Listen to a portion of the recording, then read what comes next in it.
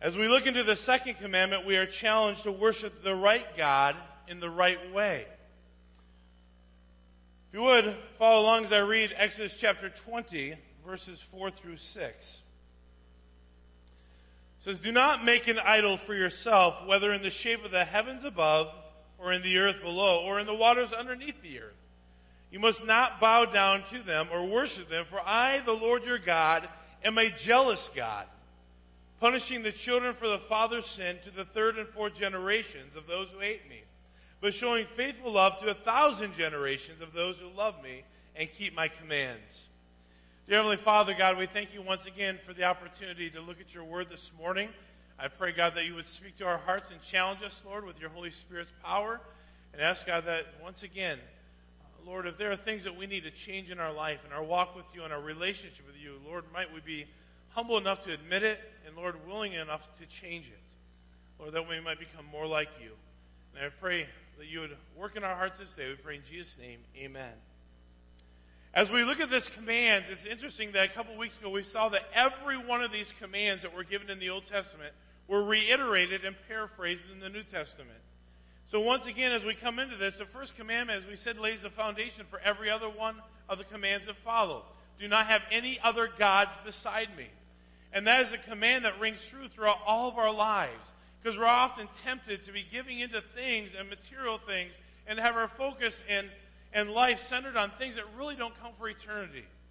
And if we're honest with ourselves, so much of our time revolves around the idea of getting things, being involved with things that will not last.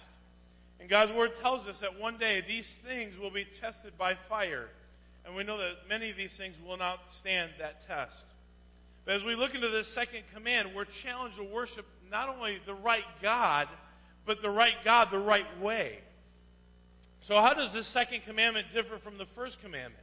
Well, the first commandment has everything to do with worshiping the right God.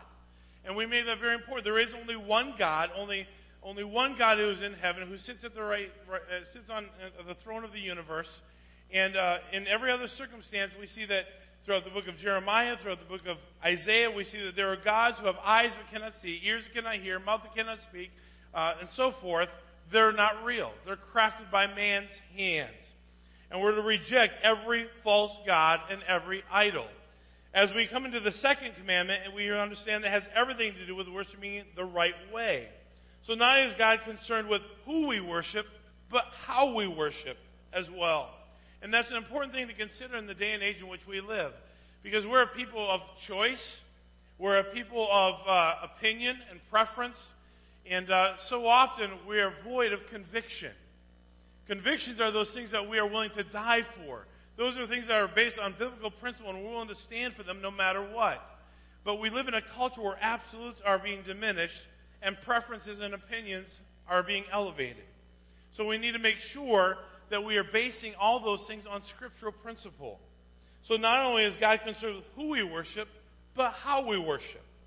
And he says we may not worship God however we want. And that's really when it starts getting into our own lives and getting up into our business, so to speak. And all these liberties that we say that we have in Christ, are they funneled through the Scripture? Are they funneled through the test of God's Word to see if they be right with God? So how can we explain the difference between these two commands? Well, I want to use an example that we see in Scripture. So if you would for a few moments this morning, turn your Bibles to Second Kings.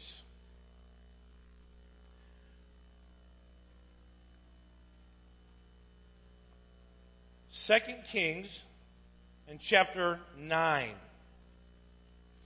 And as I was reading through this week, you have to understand this is a gruesome text. Something that we don't always understand is in Scripture.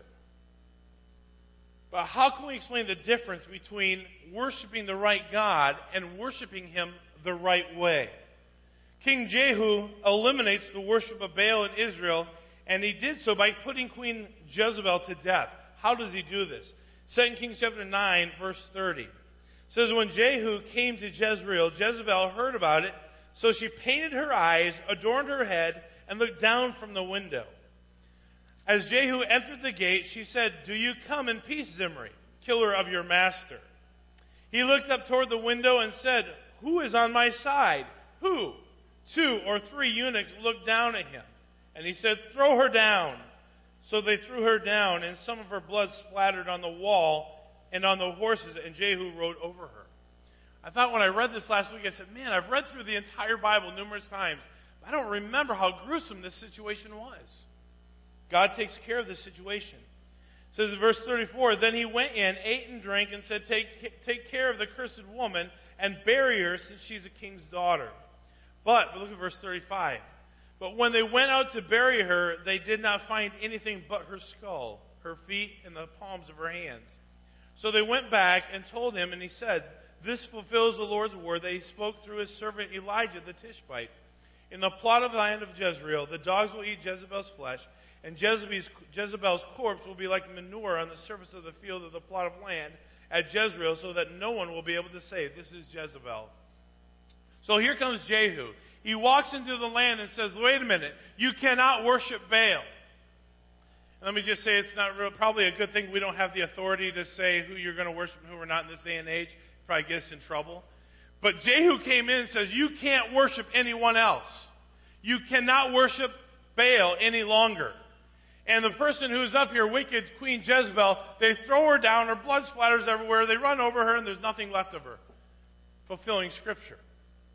And the bottom line is, he says, you are not going to serve Baal any longer. But what happens then? King Jehu then destroys the prophets of Baal. Look at chapter 10, verse 18. And you see where I'm going to go with this in just a moment. Chapter 10, verse 18. It says, "Then Jehu brought all the people together and said to them, Ahab served Baal a little, but Jehu will serve him a lot.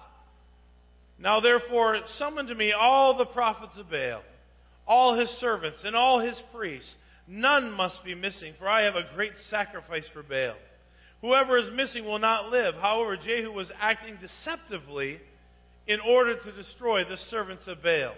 So he's further on this conquest of destroying the prophets of Baal. He's further in destroying anybody who's willing to bow to Baal. And look at verse 20. It says, "Jehu commanded, consecrate a solemn assembly for Baal." So they called one. Then Jehu sent messengers throughout all Israel, and all the servants of Baal came. There was not a man left who did not come. They entered the temple of Baal, and it was filled from one end to the other. Then he said to the custodian of the wardrobe, "Bring out the garments for all the servants of Baal." So he brought out their garments. Then Jehu and Jehonadab, son of Rechab, entered the temple of Baal, and Jehu said to the servants of Baal, "Look carefully to see that there are no servants of the Lord here among you, only servants of Baal." Then they went in to offer sacrifices and burnt offerings. Now Jehu had stationed 80 men outside. He warned them, "Whoever allows any of the men I am delivering into your hands to escape will forfeit his life for theirs." He has taken this serious, and when he is coming to destroy the prophets of Baal, he said, "These 80 men, if any of you let any of these prophets of Baal escape, your life will be taken in exchange for theirs." He has taken it pretty serious. Verse 25, "When he finished offering the burnt offering, Jehu said to the guards and officers, 'Go in and kill them. Don't let anyone out.' So they struck them down with the sword. Then the guards and the officers threw the bodies out and went into an inner room of the temple of Baal. And they brought out the pillars of the temple of Baal and burned them, and tore down the pillar of Baal. Then they tore down the temple of Baal and made it a latrine, which it is to this day." So he goes in there, gets all the prophets of Baal. I mean, yeah, some of you are laughing. God was taking this serious, right? I mean, he gets all the prophets of Baal, and he's trying to eliminate. What's he trying to do? He says there's only one God. Only one God. And no other gods are going to be worshipped. And he brings them all together, and I don't understand all the where-tos and the wherefores and the whys and everything else, but I know this, that God, for a period of time, says, "I'm going to cleanse this area." And he brings them all together, and he says, "You're going to destroy them all." He brings them with the sword. They're all gone. They're all done. And they make this entire Baal temple a latrine. Amazing. But then look what happens in verse 28. Jehu eliminated Baal worship from Israel. He eliminated it all. He said there's only one God. One God. But wait a minute. Look at verse 29. "But he did not turn away from the sins that Jeroboam, the son of Nebat, had caused Israel to commit, worshiping the gold calves that were in Bethel and Dan." Well, wait a minute. I mean, he eliminates Jezebel, who's the wicked king who is promoting the worship of Baal. And then he draws all the prophets of Baal into one place and destroys all of them and the temple. Destroys all, says there's only one God. Then how do you explain the golden calves? Well, interesting here. He was really turning things around, wasn't he? If King Jehu got rid of Baal worship, then what is the talk of the golden calves and Bether and Dan that caused Israel to sin? Here's an amazing thing. King Jehu enforced the first commandment, but he did not enforce the second. He was all about destroying the false gods, but he was not all about serving only one God with their hearts. You see, the golden calves did not represent false gods. They didn't represent false gods. Their intention was that the golden calves represent God. However, this is what the second commandment was talking about. No graven images. See, a calf cannot adequately represent the glory of God. And I don't care how nice and how elaborate and how ornate it may be, it cannot represent the glory that is to be given to God alone. It's one thing to say there's only one God, but this calves cannot equate to the God of heaven. Even though his heart may have been right in saying that I want something that will represent God, the only one and true living God, but God says nothing made by man's hand shall be worshipped. The first commandment forbade the false gods. The second commandment forbade false worship. No graven images. If you stick your finger there and turn back to Exodus chapter 20 just for a moment, let's read that passage real quickly again. Verse 4 says, "Do not make an idol for yourself, whether in the shape of anything in the heavens above, or on the earth below, or in the waters under the earth. You must not bow down to them or worship them, for I, the Lord your God, am a jealous God." So he says, nothing made by man's hand shall be worshipped. You know, it's an amazing thing that in our culture, people love to worship things. If you have your eyes open as you're driving down the road, you see a lot of foreign cars with little gods hanging from the mirrors, little trinkets. But we Christians, we don't do that, do we? We hang things like angels, like crosses, like little fish signs. We're no different sometimes. These things represent and are a token of our Christianity, so we think sometimes. Now I realize we're not bound down to them, we're not worshiping them, we're not putting money at a post that has like a little cross at it. But I wonder sometimes if we don't have a token of Christianity without really having a devotion to real Christianity. Pastor Mike's been doing a great job the last couple of weeks talking about truth in Sunday school. We have an idea of what truth is in our minds, but truth goes beyond just information, because God's word says, "Be doers of the word and not hearers only." And the problem is we hear truth. For so many people around the world, we hear the gospel, we say, "Well, I believe that." I hear the story of Christ dying on the cross. Well, I don't doubt that happened. I hear the stories of people who are persecuted for the faith, and I say, "Well, that's very real. I get that." But that's as far as it goes. You see, it's not just enough to believe that there's a God. God's word tells us that the devils believe and tremble. Lots of people believe information about God. Lots of people understand facts and history and information and have knowledge of a situation that took place. But it's another thing to put that knowledge into action and say, "I am going to live out and be a doer of the word and not a hearer only." And this is where he says it's not enough just to believe that there's only one God. It matters how I worship that God. And how I worship Him is very important. So it's not about having trinkets. It's not about having a cross.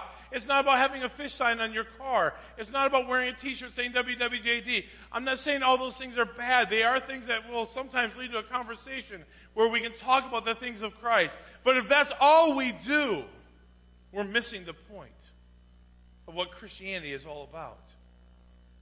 You see, Jehu goes in here and he says, no false gods. Even the calves represented the God of heaven. But he said, no graven images. He's not only concerned with what we have as our God, but how we worship that God. No graven images. So the command, as we see it, no carved images. We said last week that anything we give more time, attention, or energy to has the potential of becoming an idol in our life. In Leviticus chapter 26, verse 1 explains an idol to be anything crafted by a tool, regardless of what it is made of. You see, craftsmanship, our art, was not forbidden, but however, worshiping those finished products was forbidden. And he talks about that pretty clearly in Exodus chapter 31. Worshipping anything made by man's hand is sinfulness. And for a moment, as I reminded us last week, there's a lot of things that we as Americans worship. Sometimes we worship being in America. We're better than everyone else. We worship the fact that maybe we are white and we're better than them. We worship the idea that we have a better job than so-and-so, therefore I'm of a higher clout, a better position in life. We kind of worship the idea that I drive a nicer car than so-and-so, so that makes me just a little bit better than them. It's all sinfulness. Because in God's sight, we are one. And when it comes down to it, we worship the one, and not things that may be representative of the one. We worship Him and Him alone. It's not the church, it's not the building, it's not what we do. We worship Him. So God was not to be represented by anything that we could create or fashion. Why? Because He's a jealous God. I love the illustration in the book of Exodus written by Philip Graham Ryken. He used the illustration of love between a husband and wife. No husband who truly loves his wife would endure for a minute his wife in the arms of another man. It would make him insanely jealous if he loves her. You notice the phrase, if he loves her. I love my wife, and if some man tried to put his arms around her, I would hate to think of what would happen to him. The bottom line is this. I love her. And because I love her, I don't want to see her in any other man's arms. And most of you men who love your wives feel the same way. And God definitely feels that way about His children. Because He loves us, we should not want to be in the arms of anything else. Pastor Mike and I were talking again this weekend. We had the opportunity to kind of just drive down some of those back roads around the cabin. And as we were driving down, we said it's amazing how many people put their stock, their money, their treasure into things. You know, it's one thing for someone to have a $200,000 cabin up in the mountains that they go to 3 times a year. It's one thing to have a possession, but it's another thing for the possession to have you. And when we're a child of God and we love Him as we ought to love Him, we may have things, but those things should not have us. And when those things have us, we are giving in to other idols. So He makes it very clear. God is a jealous God. And He's concerned about how we worship Him. Notice God's warning back there in Exodus chapter 20. He doesn't just give us the command. He gives us the command with some stern warning. Verses 5 and 6. He says, you must not bow down to them or worship them, for I, the Lord your God, am a jealous God, punishing the children for the father's sin to the 3rd and 4th generation of those who hate me, but showing faithful love to 1,000 generations of those who love me and keep my commands. Can I say just for a moment, there are a lot of people who take these verses completely out of context. I've met people who are business owners whose business did not go, and who are Christians, and they have this idea that, well, I'm a Christian, and I have this business, so I ought to just be successful. I wonder what my dad did that I'm not having success in my life. I've heard so many people say something to that effect. I wonder what my parents did that I don't have a blessing of God. Well, you are alive, and you're breathing air, and you have a bed to sleep on, and a roof over your head, and a car to drive. I think you've been blessed.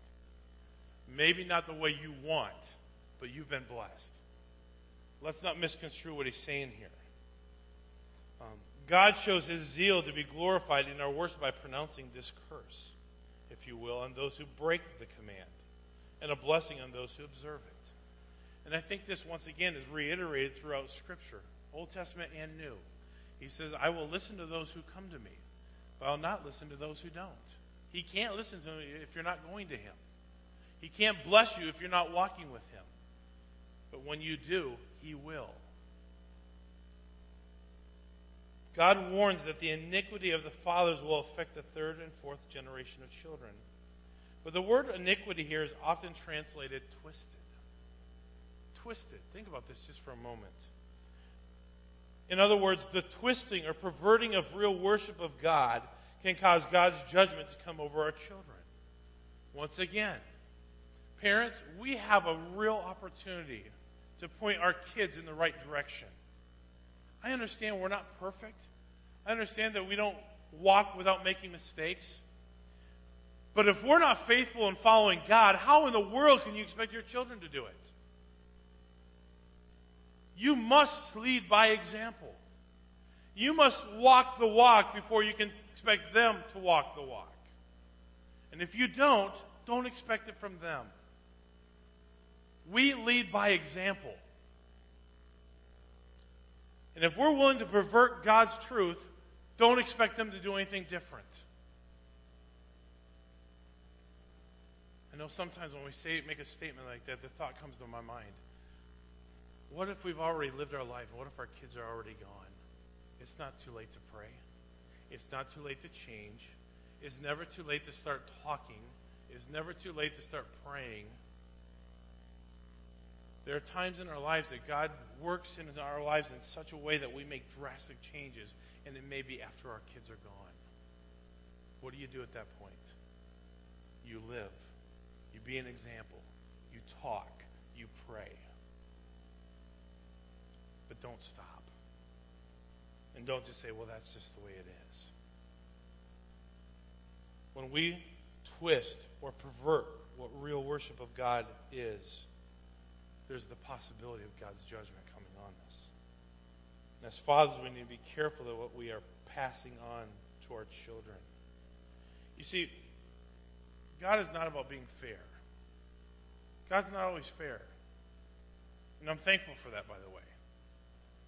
If God was fair, none of us would be here today. None of us. Look at 2 Kings once again. Chapter 10 this time.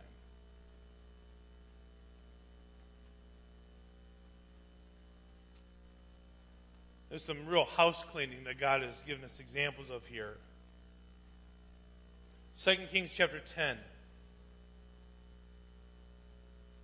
Verse 1 this time. It says, Ahab had 70 sons in Samaria. Jehu wrote the letters and sent them to Samaria to the rulers of Jezreel, to the elders, and to the guardians of Ahab's sons, saying, when this letter arrives, since your master's sons are with you, and you have chariots, horses, and a fortified city, and weaponry, select the most qualified of the master's sons. Set him on his father's throne, and fight for your master's house. However, they were terrified and reasoned, look, 2 kings couldn't stand against him. How can we? So the overseer of the palace, the overseer of the city, the elders, and the guardians sent a message to Jehu. We are your servants, and we will do whatever you tell us. We will not make anyone king. Do whatever you think is right. Then Jehu wrote a second letter saying, if you are on my side, and if you will obey me, bring me the heads of your master's sons at this time, tomorrow at Jezreel. All 70 of the king's sons were being cared for by the city's prominent men. And when the letter came to them, they took the king's sons and slaughtered them all, 70. Put their heads in baskets and sent them to Jehu at Jezreel. When the messenger came and told him, they have brought the heads of the king's sons, the king said, pile them in 2 heaps at the entrance of the gate until morning. And the next morning when he went out and stood at the gate, he said to all the people, you are innocent. It was I who conspired against my master and killed him. But who struck down all these? Know then that not a word of the Lord spoke against the house of Ahab will fail. For the Lord has done what he promised through his servant Elijah. So Jehu killed all that remained of the house of Ahab in Jezreel, all his great men, close friends, priests, leaving him no survivors. Then he set out and went on his way to Samaria. And on the way, while he was at Bethekard of the shepherds, Jehu met the relatives of Ahaziah, king of Judah, and asked, who are you? They answered, we are Ahaziah's relatives. We've come down to greet the king's sons and the queen mother's sons. Then Jehu ordered, "Take them alive." So they took them alive and then slaughtered them at the pit of Beth-Eked. 42 men, he didn't spare any of them. And when he left there, he found Jehonadab, son of Rechab, coming to meet him. He greeted him and then asked, "Is your heart one with mine?" As Jehonadab replied, Jehu said, "If it is, give me your hand." So he gave him his hand, and Jehu pulled him up into the chariot with him. Then he said, "Come with me and see my zeal for the Lord." So he let him ride with him in the chariot. And when Jehu came to Samaria, he struck down all who remained from the house of Ahab in Samaria until he had annihilated his house, according to the word of the Lord spoken to Elijah. Well, you think, wow, there's a house cleaning, if you will. He was serious about having one God. He was serious about not serving the false idols and Baal and so forth. One thing you realize this: fair or unfair is irrelevant. Sometimes we think this idea that God has to be fair. I mean, it's irrelevant to truth. It doesn't matter what I think. It doesn't matter what I feel. It doesn't matter what I want. When God speaks, it's done. And you go through here and say, wow, why would God do such a thing? Because Ahab was wicked, and his family was wicked, and they had nothing but wicked intentions in their mind. And God says, I am jealous. God rewards generations for following him. We see that in Genesis chapter 17. I'm not going to take the time to turn there right now, but if you would, take your Bibles and turn to Acts chapter 17.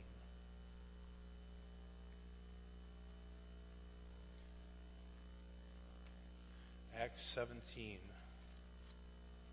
and verse